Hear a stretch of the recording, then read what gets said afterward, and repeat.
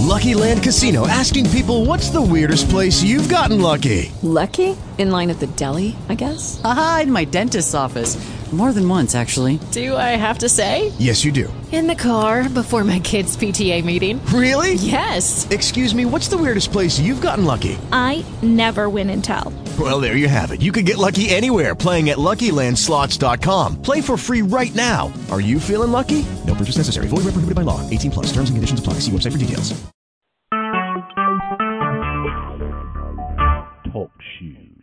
Recorded live. So I've been listening to that for 5 years. No, actually 6 years now, and it just cracks me up. I mean, it just sounds so corny. Talk shoe, recorded live, right? Anyhow, so today is March 29th. Today's 29th? Yes. And it's a little after 12 noon. It is me and Miss Oliver. We're on the Happily Ever After session number 1. And so we're about to jump on in. Thank you for the opportunity to make a difference with you, because you've made a tremendous difference with me over the years. And this will be completely confidential. This will be just your recordings. You can learn your lessons from it and do whatever you're going to do. Feel free to speak, as candidly as you can, because I will. And let's get this party started, my sister. All right? All right. Okay, so I'm going to start this out by letting you know, giving you the Cliff Notes of the Cliff Notes version of the entire program. Give you the overall look of what the program is about. So this is 6 sessions. Each session is going to cover one of the 5 biggest areas, problem areas in relationships, and then and how that's going to go is, I'm going to talk about the problem, then I'm going to talk about the solution. Start out describing the problem in full, giving you, a full view of what the impact of the problem is, how come the problem is there, and all that. And then the second half of the call will be about how to resolve it, what there needs to be done around it. And then session number 6 is, once you understand how to manage all that stuff, all there is left to do in a relationship, which really is very little, even though it's about the most thrilling thing you'll ever experience, but it's very, very, very, very simple. So we're going to be covering the sessions in the order I'm about to say, which is session number 1 today, which is the biggest problem in relationships is not knowing who you are, and don't go way into that today. The second biggest problem is not understanding gender differences, not understanding the opposite sex. The third session and the third biggest problem is not managing emotions. It's not even not knowing how to manage emotions. It's not knowing that you actually have to know and consciously manage emotions. You don't even know that you're supposed to do that, right? Number 4 is dealing with breakdowns, life not working the way you expect. And then number 5 is miscommunication. And that miscommunication is number 5, because all those other things that's in front of it is what causes miscommunication. So if you don't understand all the problems that will lead to miscommunication, I can tell you how to talk right, how to use the right words, but it still won't be resolving the issues that's causing the miscommunication. That's why it's number 5. And then once you do that, then there's only 4 things you'll be doing, pretty much 4 category areas you'll be doing, living your life with your relationship. It's very simple, but you'll be like a kid in a playground every day when you know how to make this happen with your favorite person. And so I call this happily ever after, because my definition of happily ever after is being in the relationship of your dreams with the partner of your dreams, so that all you're doing is your favorite things in your favorite places with your favorite person until death do you part. Nothing else gets in the way besides that. And so that's what this program is designed to teach you and how to do. Teach you, coach you, train you around it. So is that clear? Mm-hmm. What was number 2? Number 2 is not understanding gender differences. Okay. Yeah, men not understanding women, women not understanding men. That caused more communication problems than anything you can imagine. So, anyhow, anything you want to say before I get started? Okay, good. So, one other thing. Every the sessions are 90 minutes long. I will start out by each session. I will start out by talking about all 5 of the problems, the 5 biggest problems, and then I'll let you know which one we're going to do. But I want to have that so that when you listen to the recordings, you'll be like, you'll know where this is in relation to the other one, not that it's just session 3. But, so I want to make it more clear when you listen to it later. So, all right, great. So now, the reason not knowing who you are is the biggest problem in relationships. It's literally the biggest problem in relationships. No one thinks, believes, has a clue, or could even imagine that they don't know who they are. It's like, what do you mean I don't know who you are, who I am? Of course I know who I am, People think that they just don't know this thing, or they don't know that thing, or they made a mistake, or they're learning, but they don't know, but they do know other things. Or how could you say such a thing about me, or a million other things? Anything but I don't know who I am. We all know the complete history of our life. We know what we know and what we don't know, but what we don't know is we don't know what we don't know, and that we don't even know that we don't know it. For example, a dog runs outside and eats whatever smells like food, not realizing that he just ate poison. He's happy because he ate the food and no one stopped him. But 2 days later, it's so sick that it's on his deathbed with no clue that it ate poison, and that's why it's there. And that's what happens to us when we try to make a player into our partner, or a complainer, or a bully, or someone who can't take care of us, who can't take care of themselves, or whatever doesn't and won't ever work for you. So why do people choose partners or try to make someone their partner when that person isn't close to a match for who they are and what they will work for them? Like, what makes people do that, right? Yeah. That's because they don't know who they are. This means they don't know how their decisions will affect them now or in the future, because they don't know how the decisions they make will make them feel in the near future, because they don't know themselves enough to know the difference. All right, so let me stop for a minute. What are you hearing?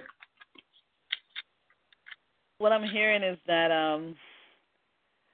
the people don't know themselves. They don't choose the right partner that is compatible to them. So therefore, they end up long term in the future with a problem, because they don't know themselves in the present time as to who their partner should be, because they themselves don't know themselves. Right. And I think, and I'm listening, and I'm like, okay, well, people change. Like, I knew myself one way, and then you change, and then you evolve, and then as you get older, things is different. Yes. Yeah. That's one of the reasons why people think they know who they are, but they don't. Because they know, at least they think they know who they were back then. And they know that they'll grow and change. But they think because they've grown and changed, they're different. But one of the key indicators of people who know who they are is they don't change their mind very much once they make a decision. Because they know who they are. They already know how this is going to work for them, and they're happy. Another key indicator, figure it out, right? Listen, I know I like bananas. Mm-hmm. I'm not going to be like tomorrow, well, gee, do I still like bananas? You like to wear certain kind of clothes. Okay. It's not going to change later. I mean, there might be some new clothes, that new styles come out, but, it's not going to be like, well, gee, I thought I was going to like these clothes, but now that I'm wearing it, I don't like it. Well, it right? it sounds to me like there's some fundamental things that doesn't change, even as Exactly. we grow and evolve. There's certain things that don't change, but again,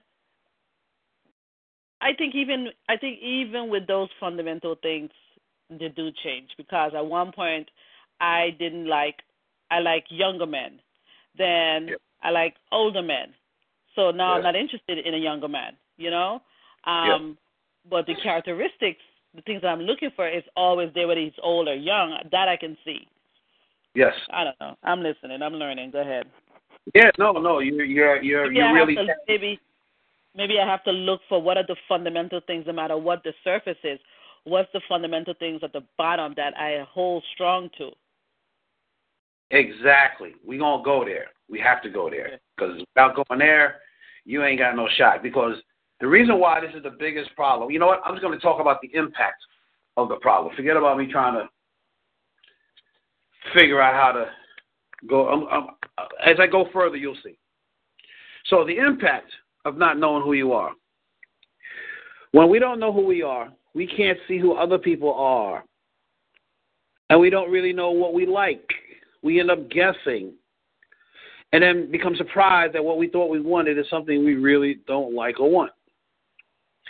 Not knowing who you really are causes relationship communication and fulfillment problems, because you won't know yourself well enough to say what's true for you. Not because you're lying. It's because you don't know yourself well enough to choose what works for you, which will have you make choices that make you unhappy, but you won't know it until you get what you ask for. Another key indicators of people who know who they are is that after they ask for what they want, they still want it after they got it.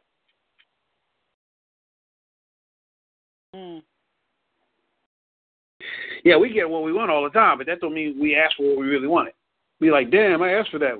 Well, damn, I didn't know it was going to be like that, because you didn't know. You don't know you don't know it, right? So,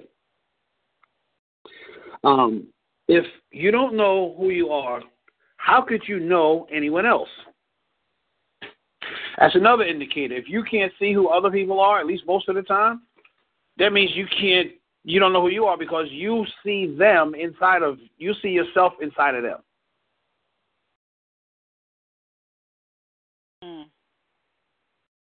When you can see yourself in other people, you know yourself well enough, because there's a similar aspect to every human being, even though they express it in a different way. I know you've been around people, you're like, damn, she acts just like I did. She acts just like me. She's like a younger version of me. I know you probably thought that once or twice before, right? Mm-hmm. Yeah, but how often can you see yourself in other people?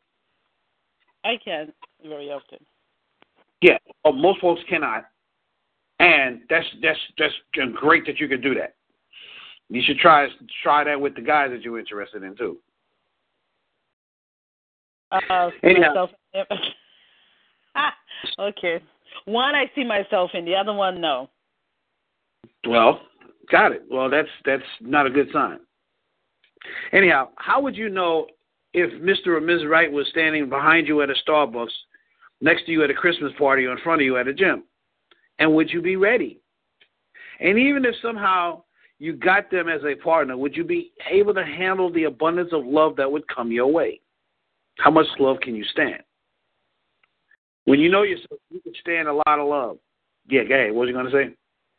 No, I just have to breathe, stand a lot of love. Maybe that's a place for you to go to work on, my sister. How much love can you stand, really?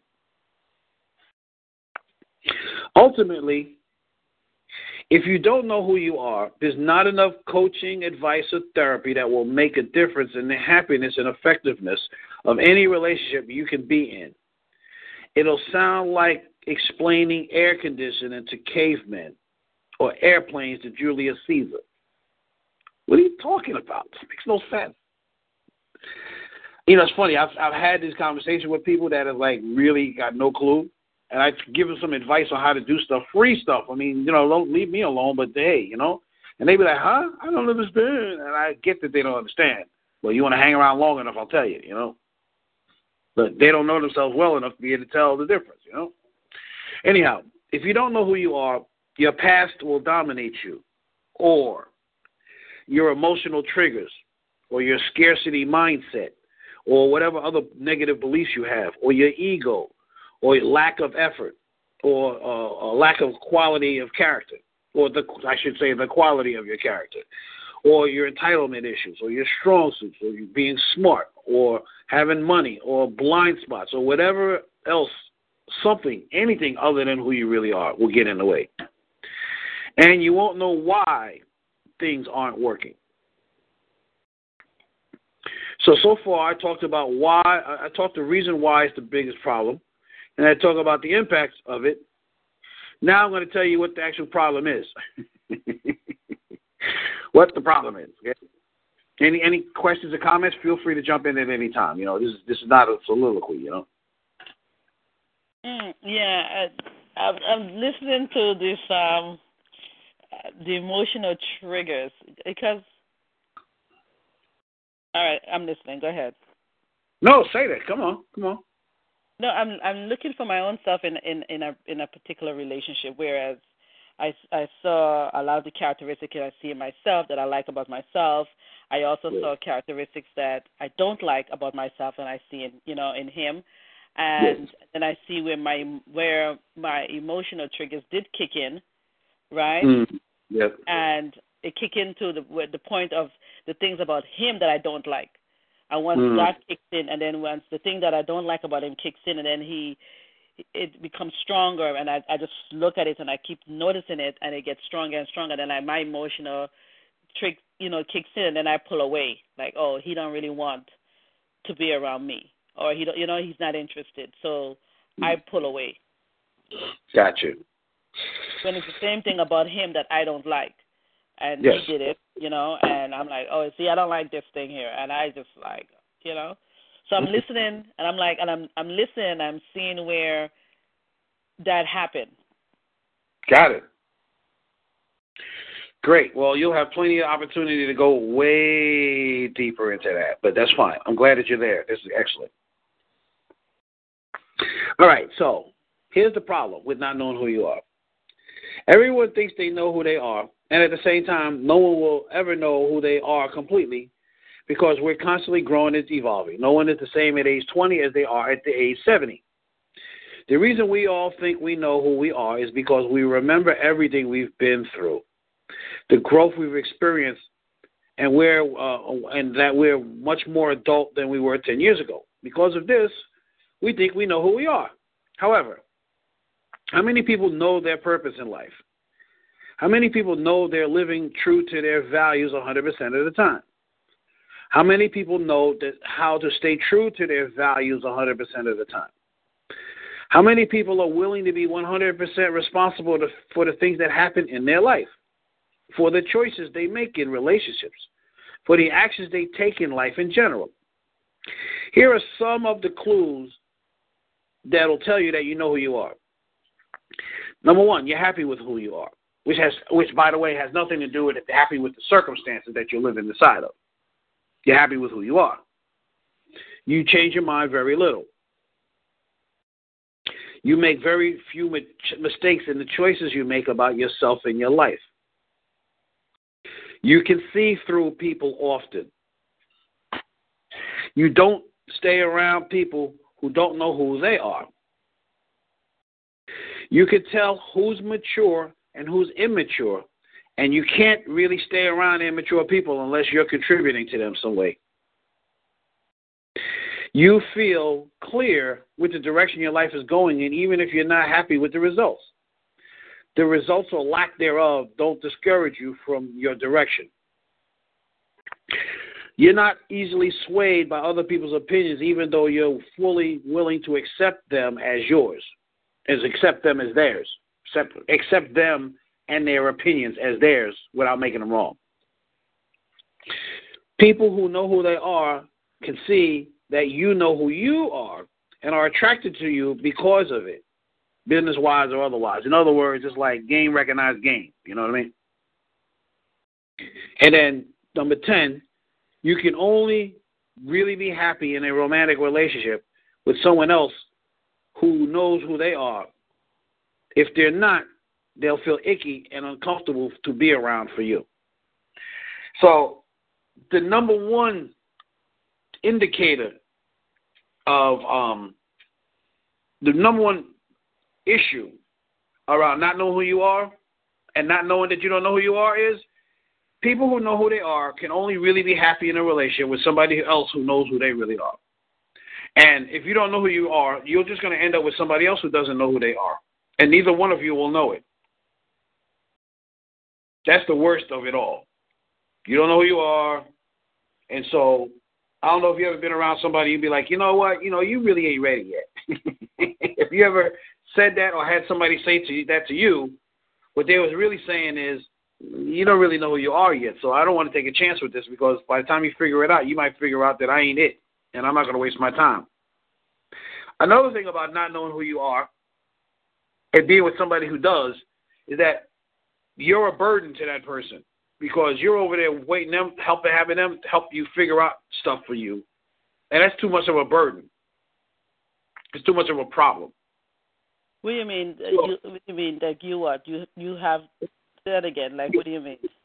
Okay, so if you don't know who you are, if a person doesn't know who they are, forget about you. If a person doesn't know who they are, but they're in a relationship with somebody, for however brief that is, with somebody who does, then the person who does not is going to be leaning on the person who does know who they are to help them figure out how to be happy. They're going to be depending on them for happiness, for clarity, and they won't even know that's what they're doing. Because people who don't know who they are, they're always looking for somebody else with the answer, somebody else with the solution. They don't realize they're the source of their own happiness. Right. Make sense? Mhm. Okay, great. So if you don't know who you are, and there's not a lot of things you need to know, and I'm going to give you the list. There's 5 things you need to know. I'm about to go through that. So I just gave you the problem. Try to communicate the problem as clearly as I could. And, we'll talk more about it as time goes on. And you're going to get an email. I'm going to email you this so that you have it. Okay. So anyhow, I don't know. I think you could probably feel the pain of the pain of not understanding who you are. Even if you feel comfortable with it, you can see how that could be a problem, right? Mhm. Yeah. Okay, good. So here's what you need to know in order to be happy in a relationship for more than 20 years and know who you are. Here's what you need to know. 5 things. You need to know what I refer to as your highest aspirations for being in a relationship. We've talked about it before, but I'm going to go into it more now. Then you need to know your highest aspirations for your own life, separate from being in a relationship. Then you must know what your must-have list is. Things you must have. You must know your love language. What you said? Your highest aspiration? Your highest aspirations for your relationship, for being in a relationship, I should say, and also your highest aspirations for your life, like your life purpose. Mm.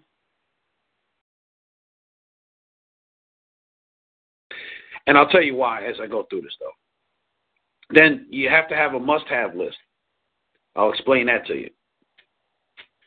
But take my word for it, it's different from a deal breaker or a checklist. Then you must know your love languages, which we talked about before.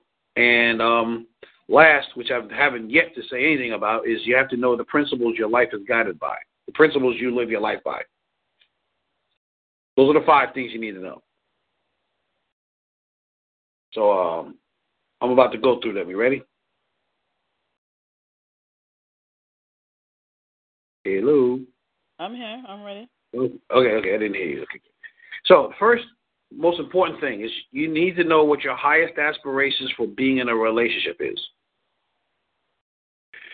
If you just have this and you have somebody that's a match for this and you don't get any of this other stuff right, your relationship is most likely still going to work. Okay. You have this one thing. And it's funny because I didn't know this, but when I look back on my life, I've been trying to have this happen my whole life and did not know it. So the highest aspiration is 5. So in no particular order, because you only get one. Now, you might love and like the other things, but there's the one. And then everything else is like a part of it. And so you either want to be in a relationship because your highest aspiration is to honor and fulfill on your spiritual, religious beliefs together, living a life of adventure together, making a difference together, being parents and family members together, or being content together. Like, as long as my life is together and you're with me, I'm good. Like that. And so you got to know which one is yours, and you can't be. And if you're with somebody who's does not have the same thing, what ends up happening is you end up. The biggest indicator of being in a relationship with somebody who does not have the same highest aspirations for being in a relationship is that you end up living 2 separate lives, and find yourself being roommates because you're doing your thing, he's doing his thing, and next thing you know, y'all like, when did we come apart? It'll be like, and it's slow, like the boiling frog syndrome, you know? You be looking around and all of a sudden, we haven't been together in years. Well, go ahead. Well, could you be, I mean, we can, let me see, honor this, you mentioned,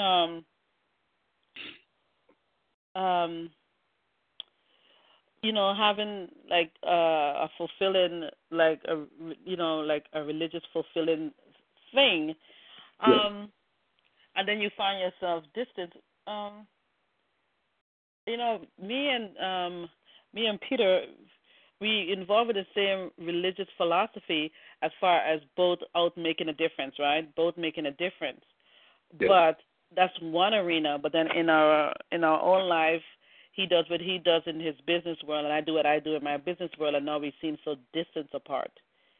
We so distant apart. Whereas before we were always together, now we're not together, so it becomes like 2 separate worlds. Yeah, well, that's because what's probably more important is probably what happened is, your religious thing was something you have in common, but not your highest thing you have in common. Yeah. So if his idea is to make a difference through business, and your idea is to make a difference through either religion or make a difference through personal development, then the only way you have a chance of making it work is if y'all are in constant communication about how you're both making a difference in the other area, and then ask for support. Share your lives about the difference that you're making. But if he's interested in religion, but really more interested in business, but being in business isn't about making a difference, it's about being successful as a businessman, he's probably more around the area of either religion or contentment, not making a difference. Like, making a difference is nice, but making a difference is not. But making a difference is really important to you. I assert that anybody that's done landmark beyond the advanced course, the only reason why is because they're about making a difference. So the question is, how are you going to make that difference? Yeah, I mean, definitely one of the things we do have in common is making a difference, but he seems to be more into his contentment. He seems to be very content with his life, and he's content. He's content, like if he finds a partner or not, 5 years, whatever, he's content with where he at. He has the things he likes around him. He's very content. Business is good. I'm working on my health. I have a few friends. He have his own league. If she wants to come over, spend a day, 2 days, whatever she wants to do. She's busy doing her thing. If she needs me, she'll call me. you know. Yep. She wants, you know what I mean? If she wants to go out, we'll go out. If I can't, I can't. She's doing her thing, you know. Yeah. I trust her. She knows I'm a very private person. I'm content with Onik. I'm content the way it is. And he's he's just happy. He's just content. You know? Yep. She lives He got all his needs met, and he's content. Yeah. Yeah. And I think the only thing would happen if I stir things up by, you know, not responding to his call. Like then he gets on the edge, like, what's happening? Like, you know, you're not answering my call. You know, then it becomes. Then I shake his stable ground. You know. Yeah. But otherwise, to that, he goes, he comes, he handles his business, he comes in. You know what I mean? If, you know, very content. Yeah. So. Yeah, I hear you. You know, I guess. So you want to be clear of the difference you want to make, and then find somebody that wants to make the same difference. So, like for example, me and you, right? We want to make a difference. We both want to make a difference, but we was going about it differently, you know. You know, so like we were in. What was you in? What network? It was network marketing you was in. Remember we did a couple of talks. I helped you create the talks and stuff. Remember that? Was it Primerica? Probably was. Yeah, Primerica. You was in Primerica, right? And I helped you do a couple of talks and some presentations and stuff like that, which is what I wanted to do. I just didn't want to do it with network marketing, you know. But I also really wanted to work together with you to make a difference out there in the world, you know, through what we do. And that didn't really land with you very much. I mean, there was other stuff too, but that didn't work for you. And I was like, damn, shit, okay, fine. I knew I couldn't make you do something you didn't want to do, you know what I mean? And then later on, I was dating Tracy, and I wanted to make a difference through relationships. And I'm sitting there looking at her like, wow, I mean, she's so great with relationships. I mean, I could just tell her what we're going to talk about and then get out of her way and watch her do it shit better than me. She's like, not interested. Like, damn, that hurt too. Now, in fact, that was the biggest reason that I ended the relationship, really, for me. She would have put up with me a lot longer than I did, but I couldn't live that way anymore. I just felt like inauthentic, you know? And, you know, we're still friends to this day. She's one of my upline in Legal Shield, you know? God bless her. But, you know, she was the last person that I had to deal with, that last person I was in a relationship, really. And the last person I was dealing with on that, because I'm like, nah. I need to have a match for my highest aspiration for being in a relationship. And when I talk to people, I tell them, listen, I'm looking for my version of Coretta Scott King, man, because I'm out here trying to, you know, my commitment is to make a difference for the planet. I want somebody that wants to make a difference with the planet, too, in the same area that I do. You know, because if they want to make a difference, but they want to be a landmark forum leader, I'm not going to live that life. Go right ahead. Thank you. Let me know how it goes once in a while, but I'm not living that life. You know what I mean? I'm living a different life. So, you know, that's critical. You know, I have a brother who's been married 27 years, Ray, and they're about family mostly. He's all about family. His wife is about contentment, but you know, part of the thing that she does love is family. I don't think they have the same highest aspirations, but a person who's content, they could be content with somebody that's doing something that they like, and so he bows down to her needs.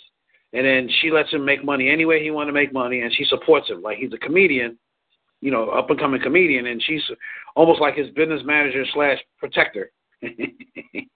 She's his main bodyguard when he's out in his clubs, you know. This is your brother? Yeah.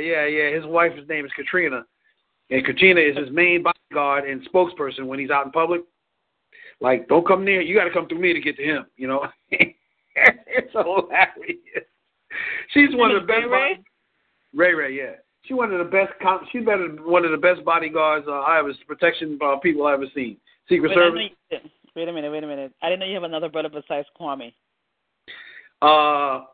Okay. So my dad had 9 kids altogether. You know, one of them I never met. One of them I only met a couple of times when I was really, really young, and 3 of them are down in Virginia. I saw them when my dad passed away in 2008. And and then there's my sister, Peachy, Ray, and Kwame. The Peachy, Ray, and Kwame are the ones that I speak with the most. Of course, then there's me, and then there's the three youngins down in Virginia. They're in their 20s. My dad was popular, more popular than I was. I thought I was pretty popular. I wasn't trying as hard as he was, And then what else? And then there's a Spanish kid that I never met. That my dad had a son with this lady that just didn't work out at all. I never met him. And there's another one that's down south named Hassan. And I don't know what happened to Hassan. I mean, he went to jail. I don't know if he ever came out of jail and what he's doing. So completely out of the loop. That's my sibling thing. I didn't find out about this stuff until I was 19. And then the last three, I found out with them when they were like 2 or 3 years old. Dad's like, oh yeah, I got more kids. They're younger than my daughters. All three of them are younger than my two daughters. What am I doing? Anyhow, that's that. Yeah, Ray. He works in the Bronx.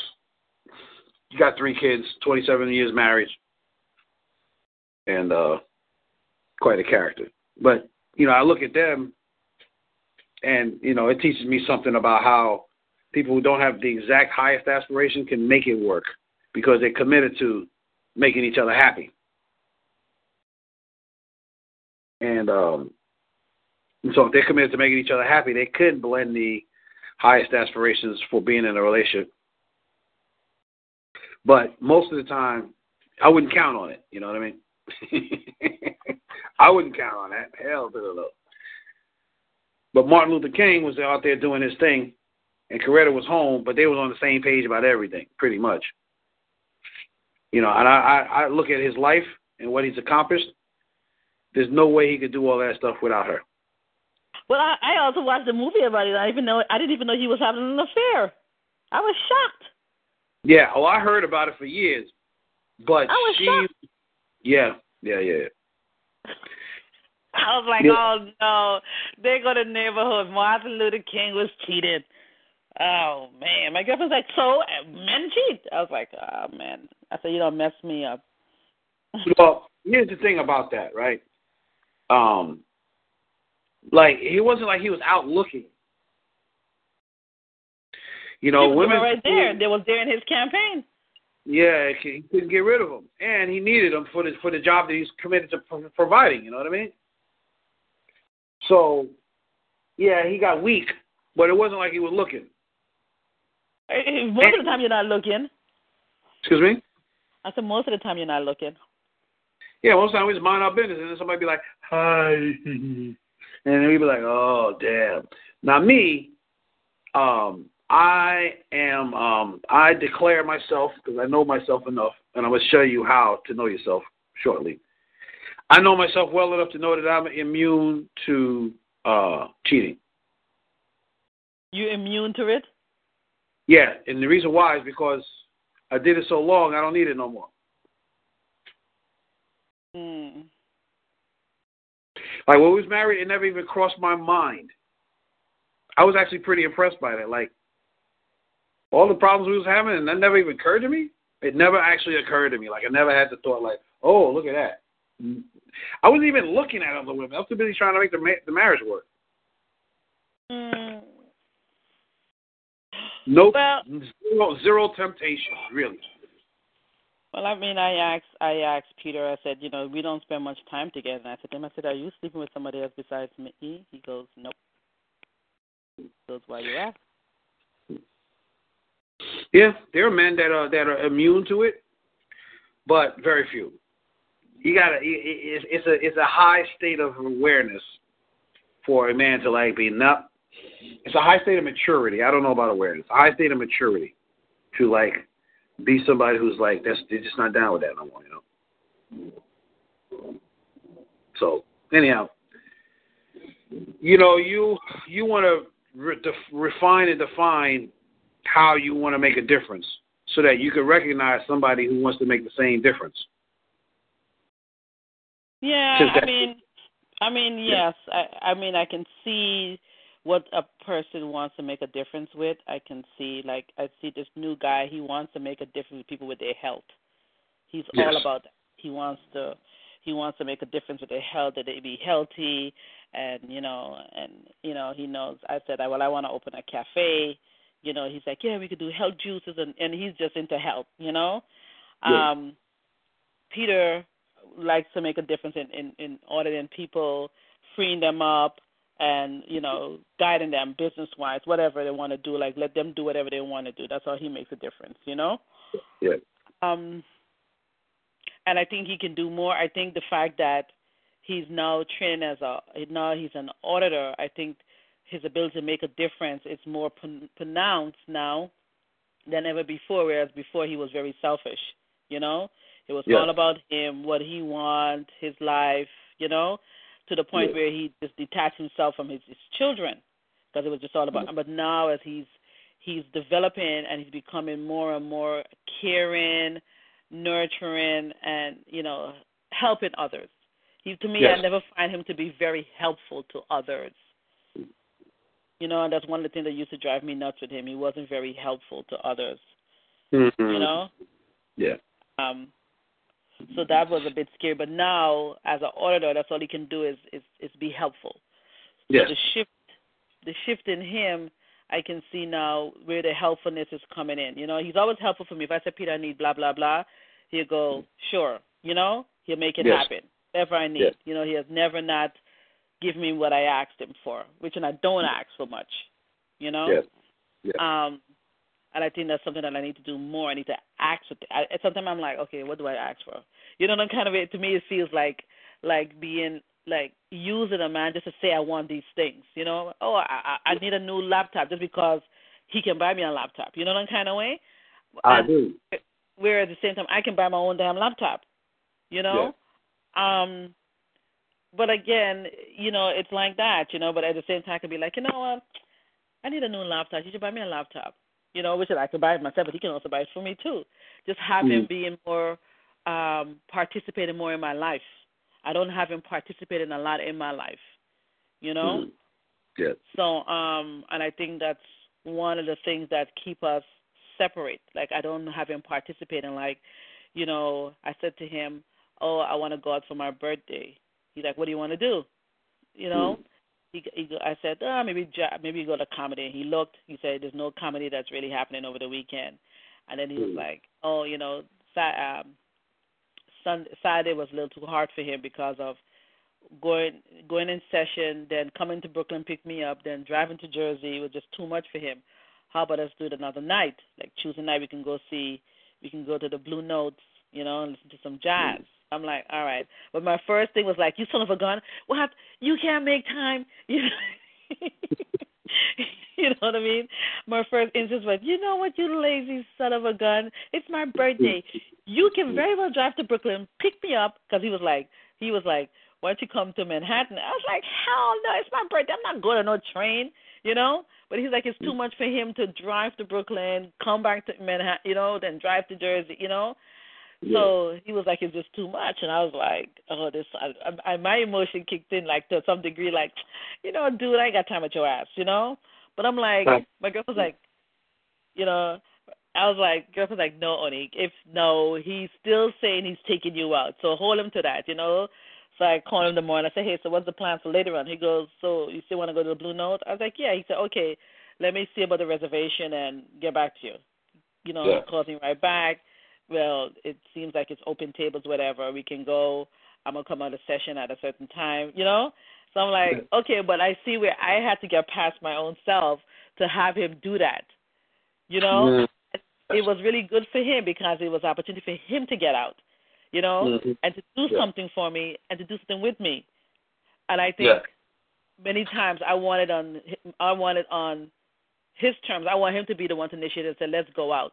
Let's go do this. But all he's thinking about most of the time is going in session and getting home because he has business to take care of the next day, you know? Yeah. Yep. Well, let me tell you something about that. This will give you a lot of freedom if you really can understand and appreciate what I'm about to say. You ready? Uh-huh.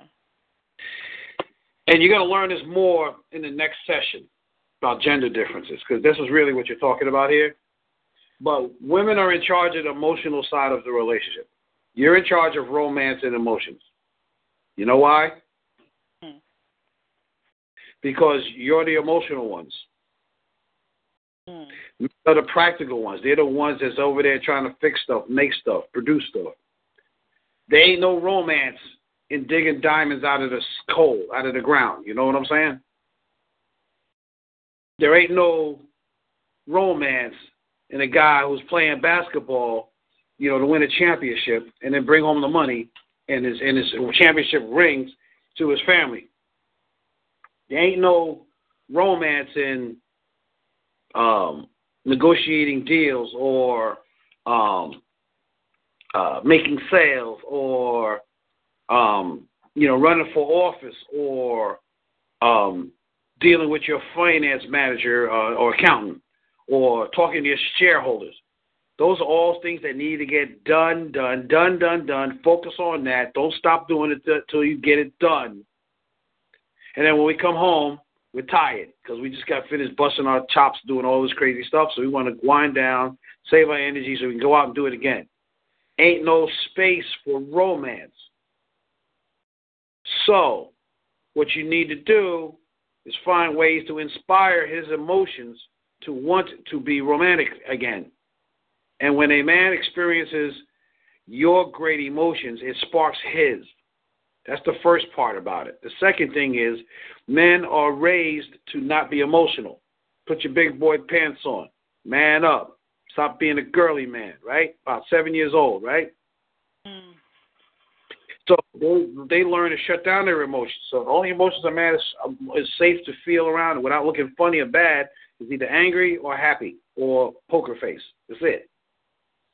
Oh, and so, say it again. He always have a poker face. Yeah, because he's probably feeling a lot of emotion, but don't know how to say it, don't know how to express it, don't want to get in trouble, so he just plays the poker face. That's a man's typical facial expression, poker face. We learn that because we're like, we can't let you know how we're feeling. We can't let you know if we're losing or not, because if we're losing, you're going to throw us away. Nobody wants to be around a man who's a loser. And so, right, and so we just got to, play poker until we win. Then we can be happy. Right? And so we're too busy trying to get stuff done to feel anything. So if he's not feeling anything, he's not thinking about you romantically, he's thinking about how can he take care of you. Mm-hmm. Which hopefully will be inspire you enough to be happy that he's taking care of you, and then your happiness gets on him. And then he's happy, he wants to do stuff for you, and more stuff, and express his happiness because he's happy that you're happy with him. The emotions come from the female side first. So when a woman says, I don't know why I got to do all this work all the time, he don't never do this for me, and, because you ain't inspiring him. You're not touching the parts of the relationship that you're strongest at. He never says, you don't do enough for me. No, he doesn't. Right. He never does. Even if I try and I off, he's like, no, it's okay. Right. Don't we have you make your lunch? No, it's okay. You can sit right there and relax. Right. Now, if he's smart, he'll let you do it once in a while just so you be happy that you did it. But he don't know that, but that's okay. Right? He does. He does. He will call me and say, oh, he feel like eating some crab cakes. He likes me to make him crab cakes. He likes when I make it for him. He's like, I feel like eating crab cakes. Yeah, the point that I'm trying to make is that if you offer to do something and he always says no, he doesn't realize the value of saying yes to you, letting you do something for him once in a while. Yeah. Because he doesn't understand the concept called receiving is giving to the giver. Mm-hmm. When I receive your gift to me, then you receive my happiness, which makes you happy, which completes the cycle, the giving and receiving cycle. It completes it because you've given me something and I've given you acknowledgement for what you did. But he doesn't know. Once in a while, you got to let people do stuff, even if you don't want them to do it, just so that they know that you appreciate it. You're not turning them down. Mm-hmm. Well, he don't know that one yet, but you could help him figure that out without making it wrong. I just do things for him that I know he wants me to do, but he doesn't sometimes ask me to do it. But he appreciates it. All right. So you want to really nail down your highest aspirations for being in a relationship, and then find somebody who wants the same thing. Is that what you see? But I want you to say a little bit more on what you said, that the woman drives the emotions, right? Next session. That's okay. That session is part number 2, part number 3. Okay. Right now, we're just focusing on. I brought that up so you'll have it for later, but right now we're focusing on you needing to know what you need to know about you in order to know you well enough to be able to handle this stuff. So, you need to know what your highest aspiration is and find somebody who's a match. That and not having money is the only reason why I'm not in a relationship right now.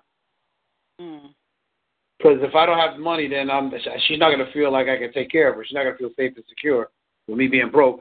So I'm not even pretending to try it. But you find your highest aspiration? But my highest aspiration is to make a difference on the planet, and to be with somebody who's going to participate in that with me. Like, she doesn't have to be a writer or a business analyst or anything, but like, we're both cheering for the same goal, same game, which is to transform humanity through relationships and spiritually evolving. In particular, helping people find their life purpose. Okay. So, anyhow, so I'm clear about that. And then the second thing you need to know is your highest aspiration for your life. You can call it your life purpose. You can call it your highest aspiration. You can call it, whatever you want to call it. But what you're living. You know why you're living. Like what you're here to do. You don't have yours. Doesn't have to be a match for your partner, but you need to be true to yourself. This is why you need to know this. If you're not true to yourself, you're just asking for trouble. So, looking at, one of my examples in this conversation is the Cosby Show. Claire and Heathcliff, their highest aspiration for being in a relationship was being parents and family members. Mm-hmm. Right? That's why, he was America's dad, right? But she was a lawyer. He was a doctor. They respected each other's profession, but they didn't engage in each other's profession. She wanted to be a lawyer. She was good, real good. He wanted to be a doctor. He was good, real good. But that was their life purpose. And they used that to join with each other to be great parents and family members. But they lived separate lives in terms of purpose, like income purpose, but they had the same aspiration for a relationship. Make sense? Like when you come together, you're going to always be doing your favorite things with your favorite person in your favorite places when you come together. And in their case, they was okay with having a little bit of space between, here and there, Yeah. I go to work on my own, I come back, and my family's there, yay! Right. Make sense? Yeah. Yeah. So if you don't know this about yourself, you won't be able to create a relationship that makes you cry because you're so happy. If you don't know this, you ain't getting this. Which one? The both the highest aspiration for my life purpose. If you don't know those two things, you won't be able to tell the difference between what are you getting, what do you need in each area. So, for example, if you don't know the difference between your highest aspiration for your life and your highest aspiration for your relationship, you might think your highest aspiration for your life is the same thing as your highest aspiration for your relationship. And then you'll go find somebody that wants to do the same thing in their personal life, but that might not be how you want to live your relationship. So well, you need to know. I mean, I definitely know what my highest aspiration is for my relationships and for my personal life. Is it the same? Because sometimes it's the same, but it's not always the same. Okay. Different. Okay, got it. So you need to know that. You should write that down, as a matter of fact. Write it out clearly so you're clear. You can see it when it shows up in front of you, you know?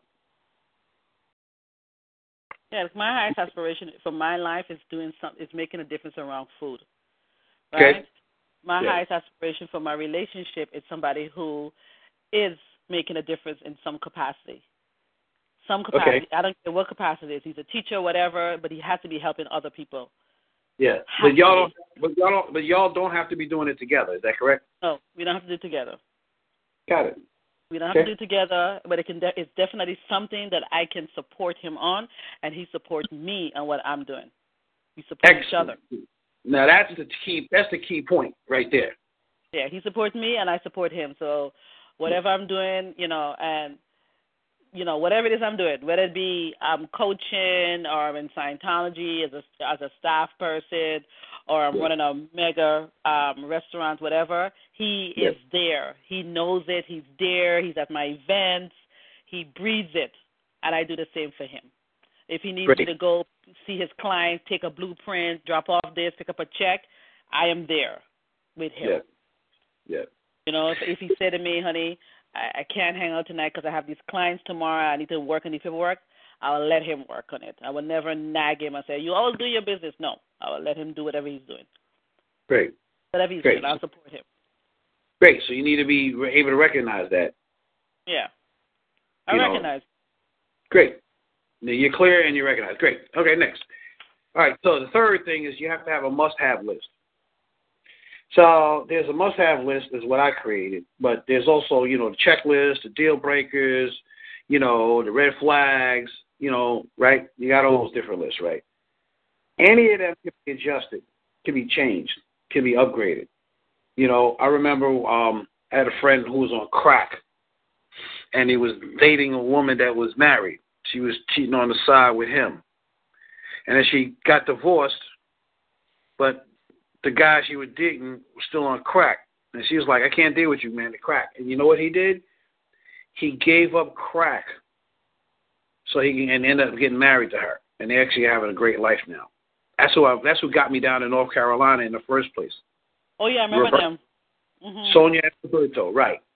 He was so in love with her, he couldn't even stand himself, but he also had a bad habit. And he gave up crack for her. That's the ultimate love. I'm telling you, that's even bigger than going to war for somebody. Because you go to war for somebody, you're conscious, but you got to bring yourself to consciousness to give up crack, give up that kind of an addiction. Oh, my God. So, yeah, a red flag would be, I don't want any drug addicts. Right. But at the same time, you can give up drugs. And I ain't saying it's easy. I'm saying you could. He's my proof. Right? So anyhow, now, that being the case, having a checklist doesn't give you everything that you need. Because you don't know what's not on the checklist that you still need. I laugh at the checklist. I also call it the script. You have it in your head that it's supposed to go a certain way. I think it's hilarious. It's cute and entertaining, but it don't really help much. It's nice, but it don't help, right? Anyhow, then you have, your deal breakers. Oh, you're a drug addict. Oh, you're a smoker. Oh, you're unemployed. That's a deal, right? Breaker, right? Except for what happens when they flip it aroround, right? So that's that. Like we flip around, we meaning that you unemployed?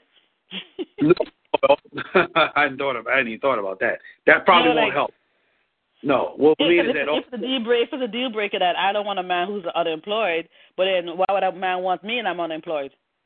Well, that's a whole other story. That's being a match for what you want, but that's besides the point. I wasn't even going there. I was like, okay, now he's employed. Now what? That's where I was going with it. Right? So that's like that's kind of cute, but that's not effective. Now here's why I came up with this concept called the must-have list. There are some things that you must have in a relationship that, regardless of the person or the circumstances, you can't do without or you can't do with. So I'll give you an example. I think I told you about the woman that was down in North Carolina with me, Kathy. I kicked a hole in her chair because I was so angry, and then she ended up leaving a little later. And what she told me when she was leaving was, I came down here because of you, and now I'm leaving because of you. You remember that? Mm-hmm. Do you know why I kicked a hole in her chair? Oh, because you saw her dancing when you were... That was after the fact. No, I kicked a hole in her chair because I was tired of her withholding. Oh. That was the third time I got pissed off at her. I got so pissed off I kicked the chair, but I didn't know it was going to be a hole in the chair. And it was her favorite piece of furniture. But I kicked it because I was so pissed off that she was withholding. I'm like, we got to cut this fucking withholding out. And she did it anyhow. And so I lost my mind, and that was the end of the relationship, really, right there. And so what I realized is that I can't handle withholding. I can't be in a relationship where I can't say what I got to say or they don't want to say what they got to say. Must have full open communication. That doesn't mean that they got to tell me every secret every minute of the day. It means there's no room for withholding. We're not doing withholding. Nope.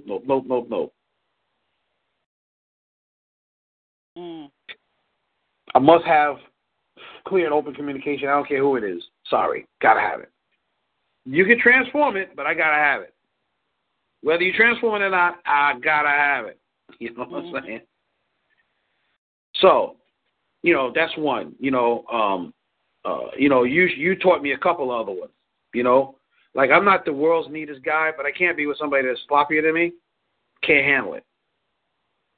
And you're not the only person that kind of taught me that one, because I know that was one of the things that pissed you off about me right away. What are you trying to do? Make me wrong? You making me wrong fixing your stuff up. God. Anyhow, I can't be with somebody that's sloppier than me. It's just too much work, and I can't be at peace. I just can't do it. Can't do it. I can't. So you need to know what your must-haves are, and you can't sell out on any of them. If any of them is going to be, because it's going to eat away at the relationship. This is going to. Now, the other person wants to alter it, upgrade it, fine. But you still got to have it. It's like oxygen for the lungs, it's like gas for the gas tank for the car. Like you can't do without it, you know what I mean? Or you can't do with it, whatever that is, either way. So you need to know what that is. And how you usually find that out is through the relationships you've had in the past. Right. So you got to look at what didn't work and would never work in the challenges that you had in the relationships in the past. Never going to work. So that's that. You got to make your own list. You can use whatever I did or didn't do as part of it. And then, so that's pretty much all I got around that, unless you got questions. Then the fourth thing is knowing your love languages, which we've talked before about. What's yours again? Acts of service and what else? Gifts. Yes. Yeah, you gifts. I like quality time. I love quality time. Oh my God, that shit drives me nuts. Well, I know you used to get pissed off at me for not having any money, so I couldn't get you no gifts. Yeah, I like gifts. I like to spend on me. That used to piss you the fuck off, boy. Oh my God. I'm laughing at it now, but it ain't really funny, Yeah. And then mine is words of affirmation and touch. Those are my two, and I'll do acts of service. Like I can get enrolled in that. I don't need a lot of it, and I'll give a lot more acts of service than I can get, than I'm willing to, that I need. And quality time, I'm willing to spend it, because as long as that quality time involves words of affirmation, communication, I'm enrolled. But I don't really care about gifts. I'm happy when I get them, but I don't really care. I like gifts. I know. I got it. I remember. I want a gift. All you gotta do is buy me a gift. And you know, it's funny. A gift of a cup of tea is like, oh my gosh, you know. Yes. Bring me a cup of tea or something to drink. It's like, you have me. That's what I am. That's like, I'm like, men don't know how easy I am to get. Make me a cup of tea. You have me. I tell you, all Peter has to say, all he has to say, like, let's come over for tea. And I'm like, I'll jump over every loop stop. No distance is too far. I'm coming for tea. You know what I'm telling you? And I had to laugh because me and him didn't speak for a while. I was like, I'm cutting him off. I'm cutting his ass off. And then he sent me a text. And it's so funny. Every time I say, you know what, this is it. I'm cutting this man off. That's it. I'm done, you know? Not even calling him. He goes, how about we ride over the snowstorm with a cup of tea? I was like, oh, God. Everything went out of the window. I'm like, he's like, let's ride out the snowstorm with a cup of tea, over a cup of tea. I was like, oh, this man knows me. I couldn't do nothing but like, okay. So check it out. You got to find what's his cup of tea. Oh, my God. What's the thing that's the same thing for him as cup of tea is for you? Find that, and that will keep the romance alive. Oh, God. I'm noticing like he likes these spontaneous, let's do something. Yes. You know? He likes this spontaneous, like I just pop up. He likes this spontaneous thing. Like, you know? Yeah. He likes this I'm noticing that with him. He likes this spontaneous thing. You know? Yeah, okay. So just to let you know, I'm looking at the time, right? It's 1:15. Okay. I mean, I don't have a problem with going over, but I'm just letting you know that right now, based on how this is going, I'm probably going to end up going to about, instead of 1:30, like, probably 1:40, just letting you know. All right, you okay? Let's go. I'm going to shut up. Okay, I'm going to shut up and listen. Go ahead. So I have to find what that thing is for him that lights him up. But I think what it is he likes to do things for me. He does. Okay. Yeah. So if you find 3 things, now you're in superpower because you could, you know, alternate and keep him totally on surprise. He won't even notice you know this stuff. Anyhow, there you go. So then, out of 5 things, the 5th thing we're going to go about here, which is the principles that support love and relationships. The principles that you live your life by, really. And most people don't realize that they live their life by principles. But we as human beings, we can only be, when we're being something, we're being a principle. Either the positive side or the negative side of a principle. So, you remember I had a newsletter, right? A couple of different newsletters, remember? The love letter, and then also, the plant love into the earth. I had the 2 newsletters, right? So the first newsletter was when I completed Team 1, and I knew that my life purpose was about having love present on the planet. That's what it is. Love present on the planet. Anyhow, what I started to do, I was assisting around a communication course, and somebody came in on a Saturday afternoon, I think it was. Saturday afternoon or Sunday morning, I think. It might have been Sunday morning. It was at least halfway through the course, you know. And I think it was Carla L. Feld-Smith, but I don't know who it was. Anyhow, they communicating, they like having people come up and share from after a lunch break, sharing. And this lady, I don't know who she was. She was up on the stage. I couldn't tell you if I looked her in the face right this second. Yeah, she's on stage. She's sharing. She's having a conversation with somebody, and then she said a sentence, and then the whole room shifted. Like, you know, you could feel love. There were some tears coming out of people's eyes. You know, you've seen that happen before plenty of times, right? Somebody sharing, all of a sudden everybody gets all teary-eyed. Everybody feels what's going on, right? Mm-hmm. Yeah, and what I realized, it felt like love ran in the room when she said that. Damn. And I was like, what was it that she created? What did she say or do that had that happen? And I don't remember what it was, but I got present to there was a principle that she just communicated. I don't know if it was generosity, forgiveness, or something, right? So I started noticing when that happened, what else was going along with that. So for the rest of my team one, I started writing down the different qualities that had love run in the door.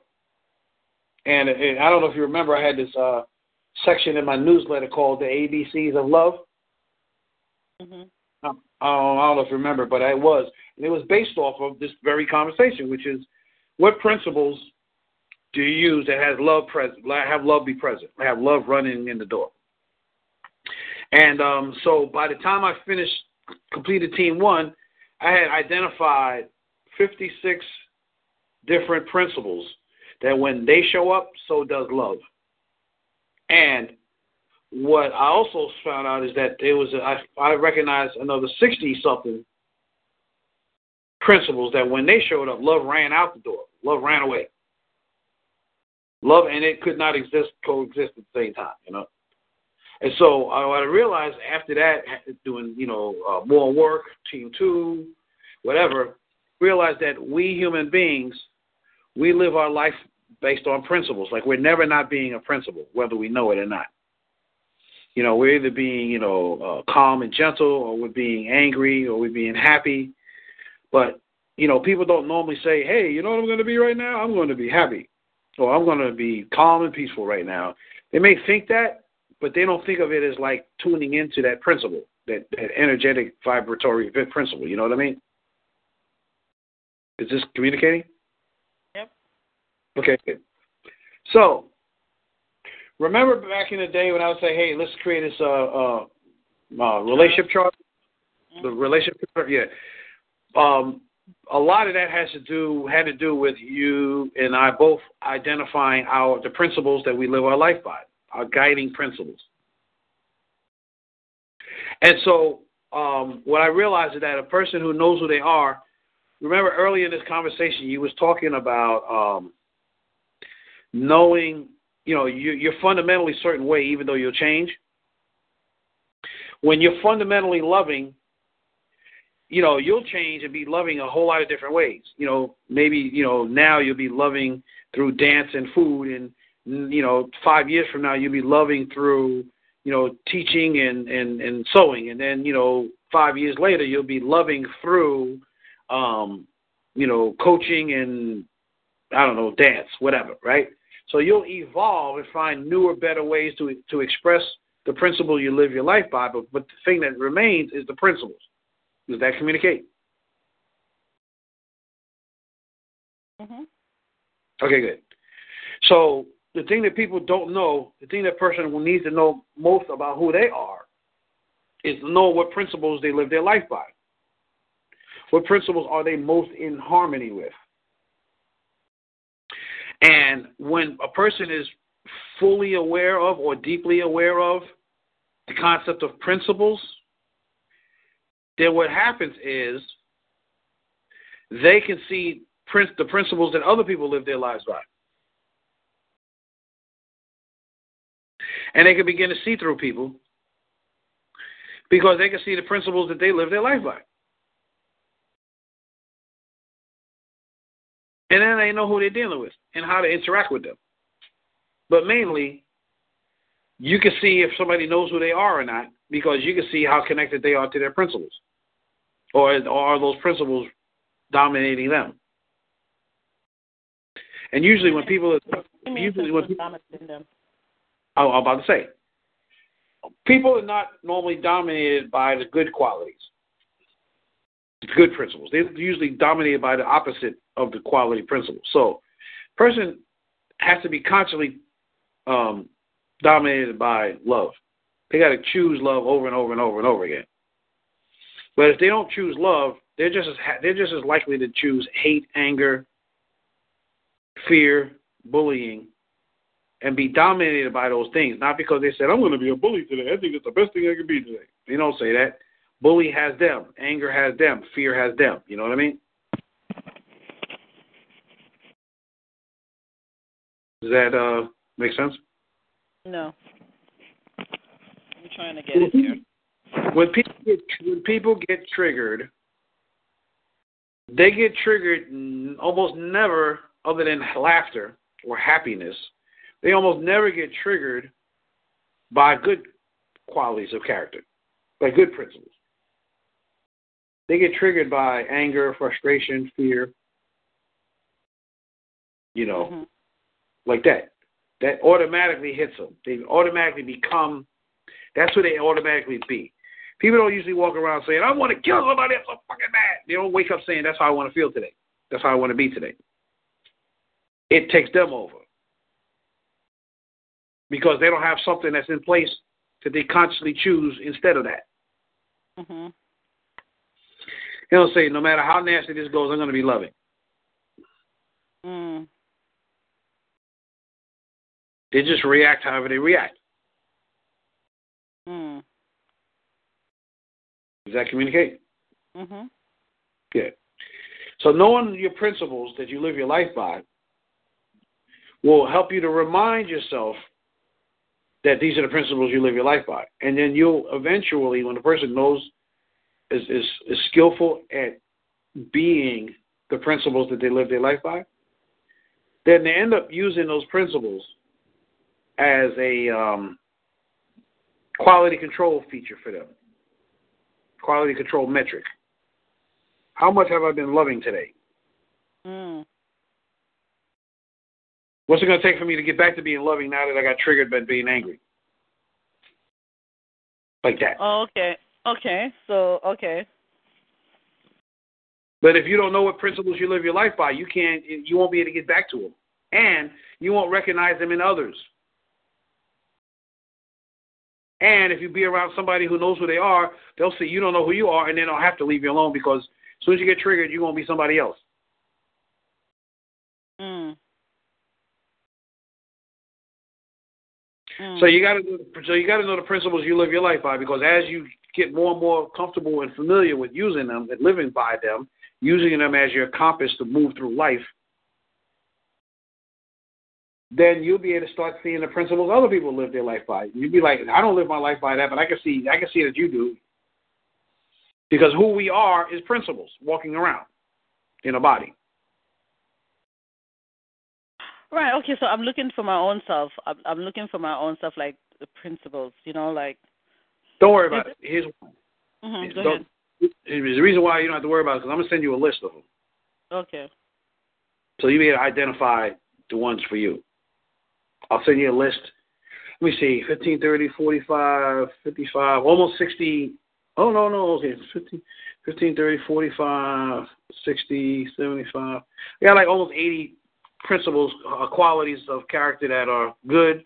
And then 15, 30, 45, 60. I got 60 principles that are negative. So you'll be able to see what's what, and you'll be able to start recognizing it in other people and like that. But chances are you live by between 5 and 10. Like 5 and 10 are your highest principles, the ones that you're most tuned into. These principles are like radio stations, 107.5, you're only going to get what floats on that station.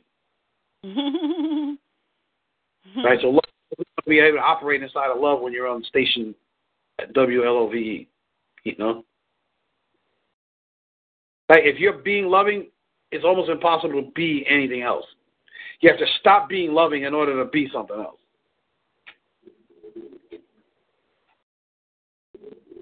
Mm.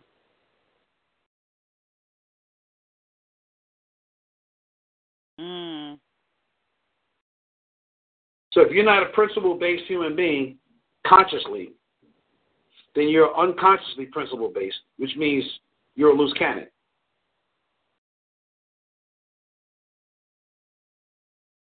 Mm. Loose cannons don't know who they are because otherwise they would be honoring their highest principles. Mm. Because of principle, if nothing else. Mm.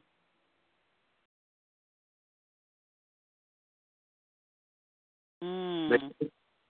So I got that you got it. Mm-hmm. So the more you understand patience the more you'll be able to recognize patience in others. The more you understand generosity, the more you'll be able to recognize generosity in others. The more you understand fear, the more you'll be able to recognize fear in others,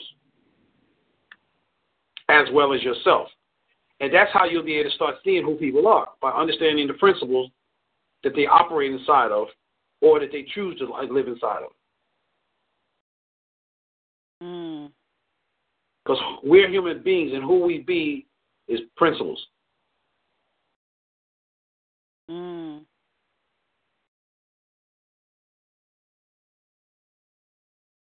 Wow. I have to thank David R. Hawkins for this, the author of Power versus Force. And I'm sharing that because I remember when I first read that book, you were pissed off at me, and I don't blame you, but I couldn't stop reading it. Remember you had Naima over at the house, and I was out in the park reading the book? Mm-hmm. And I was like, I can't put the book down. I just can't put the book down. Power versus Force taught me this. You didn't say it this way I'm saying it, but it taught me this.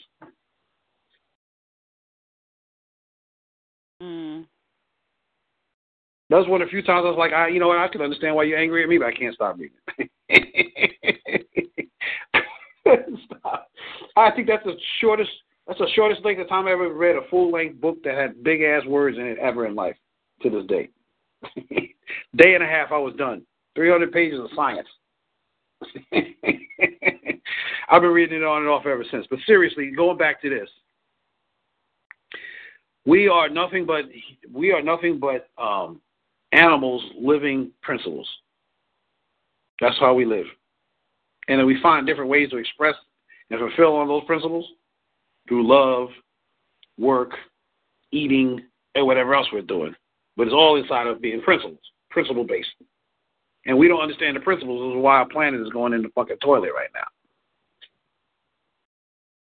But we're fully capable of it. And so you want to find somebody that's consciously committed to being a certain quality of character that's either in harmony with yours, identical with yours. Most likely it's going to be harmonious, not identical. Because you want to know what they are, and then that way you can honor theirs and let their principles support the relationship, and you bring other stuff that supports the relationship, and that's how you blend your personalities together. And this is why I record these sessions, because I could never repeat what I just said. You can see that now. Yeah. Yeah. Exactly. This is why I record these sessions, because I'm like, I know I'm gonna say it the way you need me to hear it, but I never said it that way before.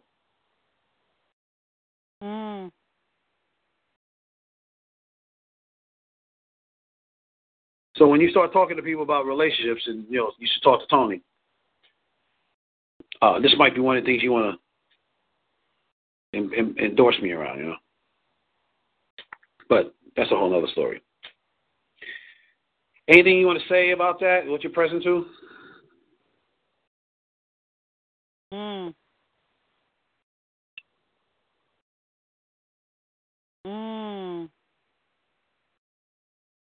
That was heavy, huh?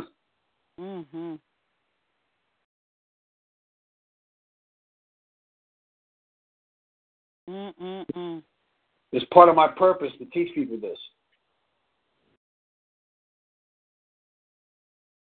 Oh, wow. What?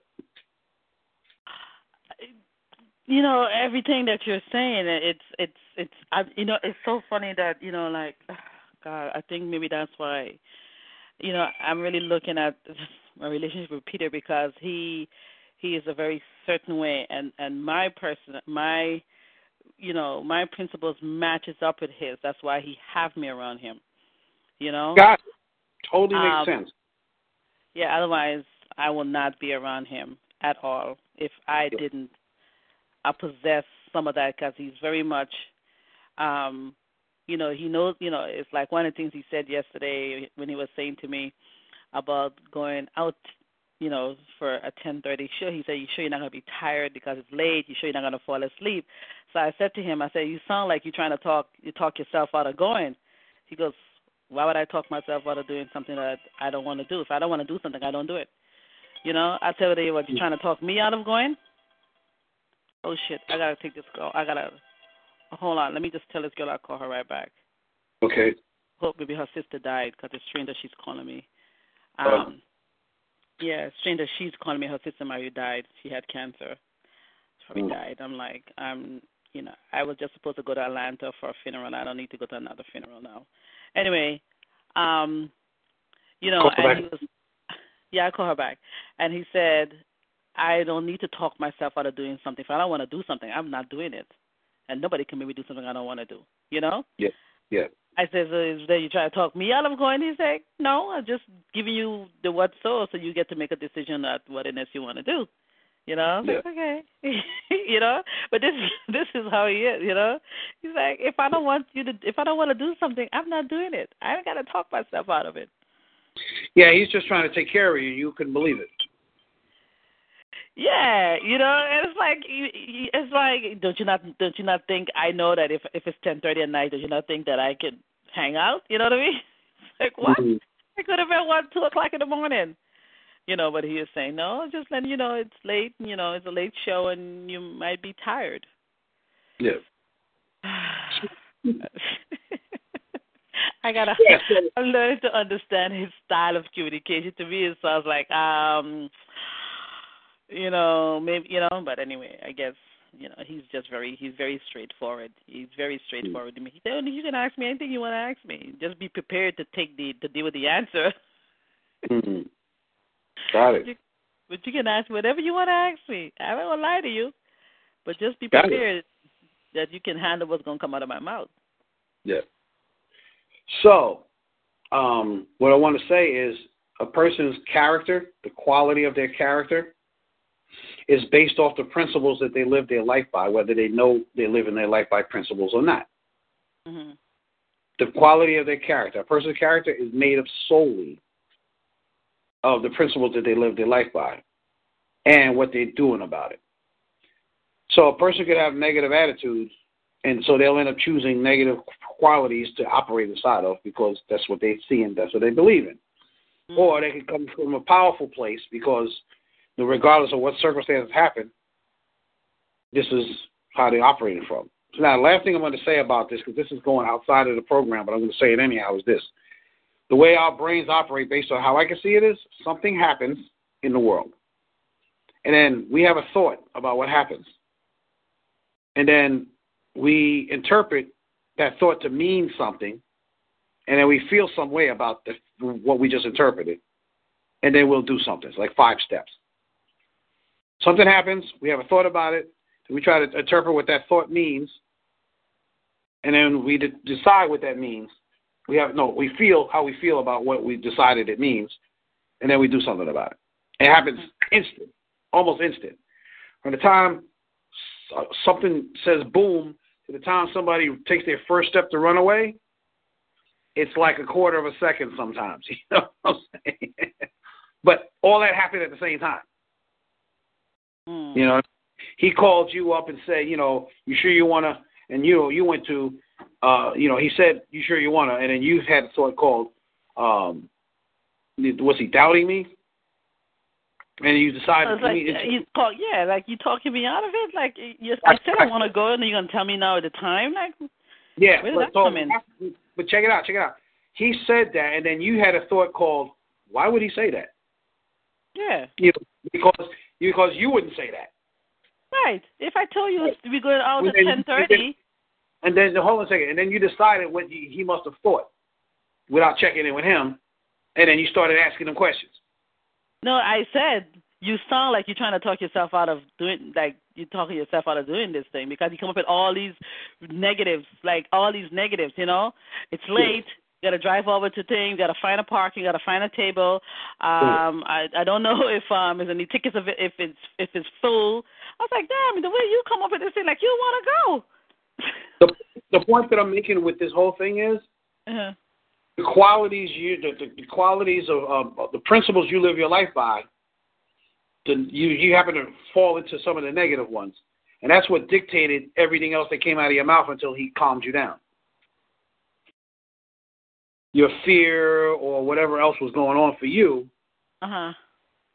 is what had you decide that, maybe you're trying to avoid something. Maybe you were standing inside of avoidance or something. I don't know. But when you look at these principles, take a look and see how these principles dictated that particular conversation that you just shared with me. I don't want to take the time. But I mean, real quick on what you're saying is like, I guess the thing that I don't like people who say something and change their mind, Yes. Say something and change their mind, like they become changeable. Like, we said we're going to go here. Now you're trying to tell me, the weather, did you double-check the calendar? It's like, what? No. We already agreed to do something. Like, once you agreed with me to do something, we're doing that. Okay. Okay. So, I'm going to invite you to look at when I send you this list, you're going to have a list of negative principles, which is really the opposite side of the other principles, really. And so look at them and see which one of them popped up for you, or if any of them popped up. You know what I mean? Or look for those so that way you can start seeing what triggers you. You can start recognizing, other people's principles and other people's character, because our character is made up of the consistent principles that we live our life by. Okay. That's it. You know what I mean? So you can use this as an example to help you figure that out. And inside of that particular example, it'll help you figure out a whole lot of other people, places, and things at the same time. Mm-hmm. So this is awesome. And I'm glad I'm talking to somebody as smart as you, really. No, I'm not kidding. I'm like, because you're pulling it out of me and, and then verifying what I'm saying at the same time. So I appreciate it. So now, after you know who you are, you want to know how to choose a partner wisely. I got a very short checklist, but you want to have everything on this checklist, okay? And it's general. It's principle-based, but it's general. Okay, great. So I'm just going to go through it real quick. Got any questions? You're not going to have a question for almost any of it, but I'm telling you what they are anyhow. So, number one, a unified purpose for being in a relationship, which is what I said before, that you want that. Number one, more important than everything else. Number two, both partners, your partner knows himself completely, and so do you. Mm-hmm. Somebody who does. Because, anyhow, and if you know yourself completely, it'll be easy for you to recognize when somebody doesn't. You'll be like, you won't be able to put your finger on it, but you'll be like, nah, not a match. You just will, quality, character-wise. Number three, life is far better with them in your life than without them. I know. Oh, Number God. four, say it again. Everything that you say points towards Peter. Oh, my God. Well, there's more. We got more sessions. It's just the first one. Oh, it's really sad. It's just like, listen, the pendulum hasn't shifted as yet. It's still... Okay. We can talk about that another time, 10 stage relationships. But anyhow, you're in the doubt stage. Oh, I got it. I got you. Okay, great. All right, so number 4, 5, and 6 are principles. Choosing a partner wisely. You want somebody who's forgiving, generous, and loving. Forgiving, generous. So a generous person, it's easy for a generous person to be forgiving, or a lot easier for a generous person to be forgiving. Mm-hmm. Forgiveness involves generosity to some degree. And then loving. So loving is not like romantic love. It's more like a higher state of consciousness love. It's someone who's not just loving to you, but they're loving in general. They're loving to their customers. They're loving to their family. They're loving to whoever comes across them. It takes a lot for them to not be loving. So you want somebody who's loving. Now, that don't mean they're always smiling and they're always trying to be, trying to get you to fall in love with them. No, they're just loving.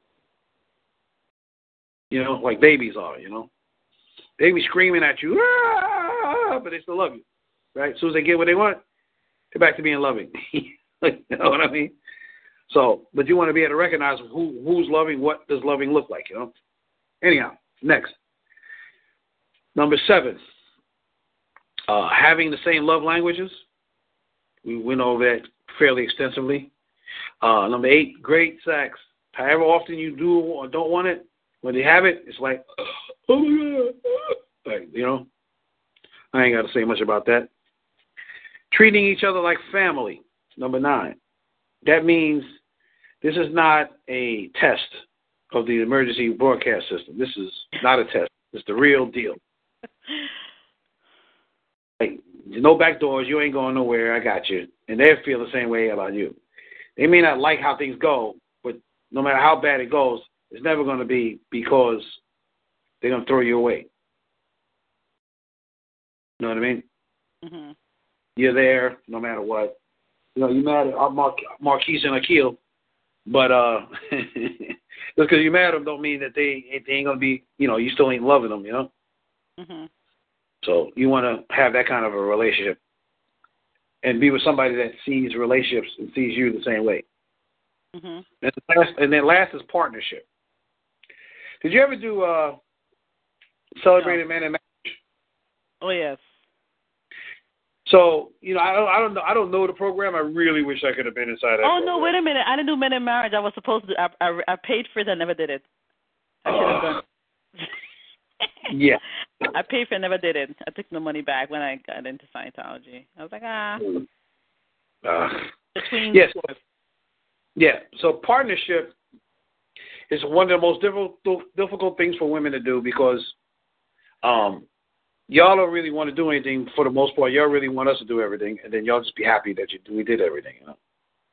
We're willing to do that way, but it hurts you more than it hurts us that you're not in partnership with us. Because there's some things that we can't do without you because you know better and, you need to do it and have it done partly your way. And we get a chance to play together. And like I said, again, you never hear a guy say, how come I got to do all of this for you? Why I got to do all of this stuff? You don't hear guys say that. But the less a woman thinks and feels that way, the more there's an opportunity to play together.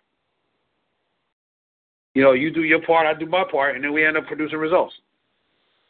In some areas that's called football and baseball, team sports, which really is partnership sports because there ain't nobody throwing the ball but the pitcher. That's the pitcher's job. That's his part in the game. Throw the ball.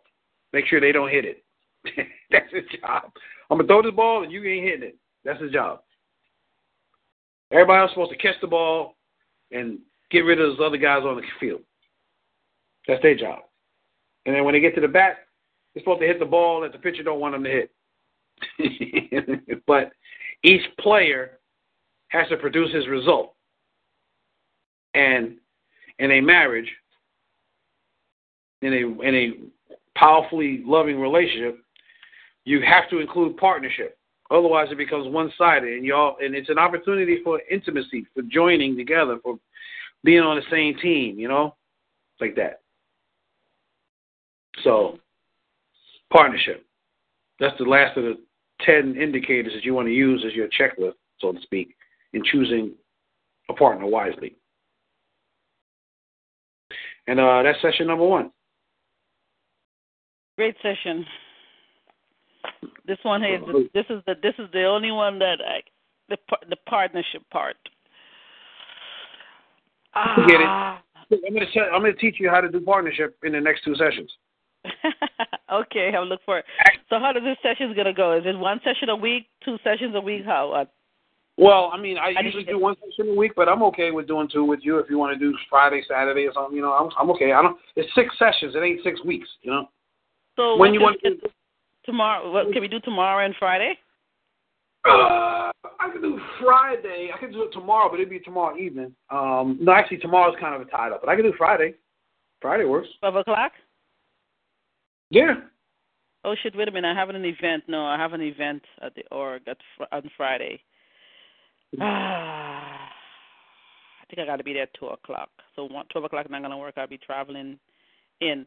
But maybe I can make my way there at 12 o'clock so I can sit. I can be on the phone with you at 12.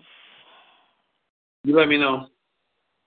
All right, so let's pencil it in for Friday at 12, and I'll just make my way there, so I'll be at my desk, my office. Okay. Beautiful. All right. Thank you so much. I'm not gonna kill Peter off. I'm not gonna kumbaya him.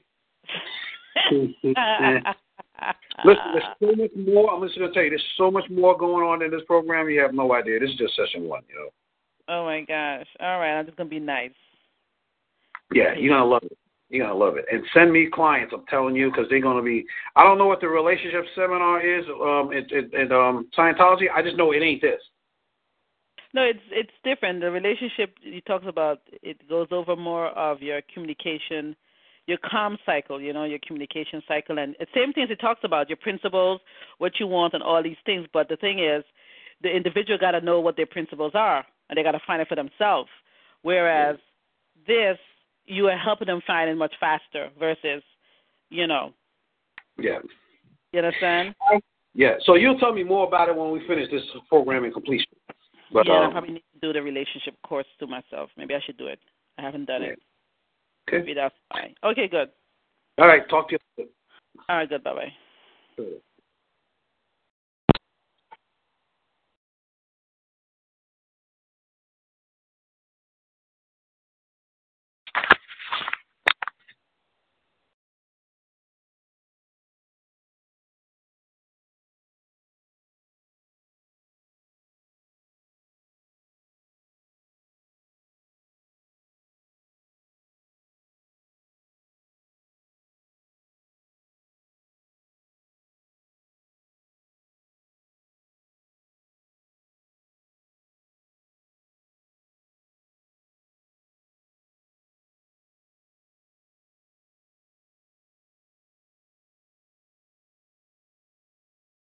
Lucky Land Casino, asking people, what's the weirdest place you've gotten lucky? Lucky? In line at the deli, I guess? Aha, in my dentist's office. More than once, actually. Do I have to say? Yes, you do. In the car before my kids' PTA meeting. Really? Yes. Excuse me, what's the weirdest place you've gotten lucky? I never win and tell. Well, there you have it. You can get lucky anywhere, playing at LuckyLandSlots.com. Play for free right now. Are you feeling lucky? No purchase necessary. Void where prohibited by law. 18+. Terms and conditions apply. See website for details.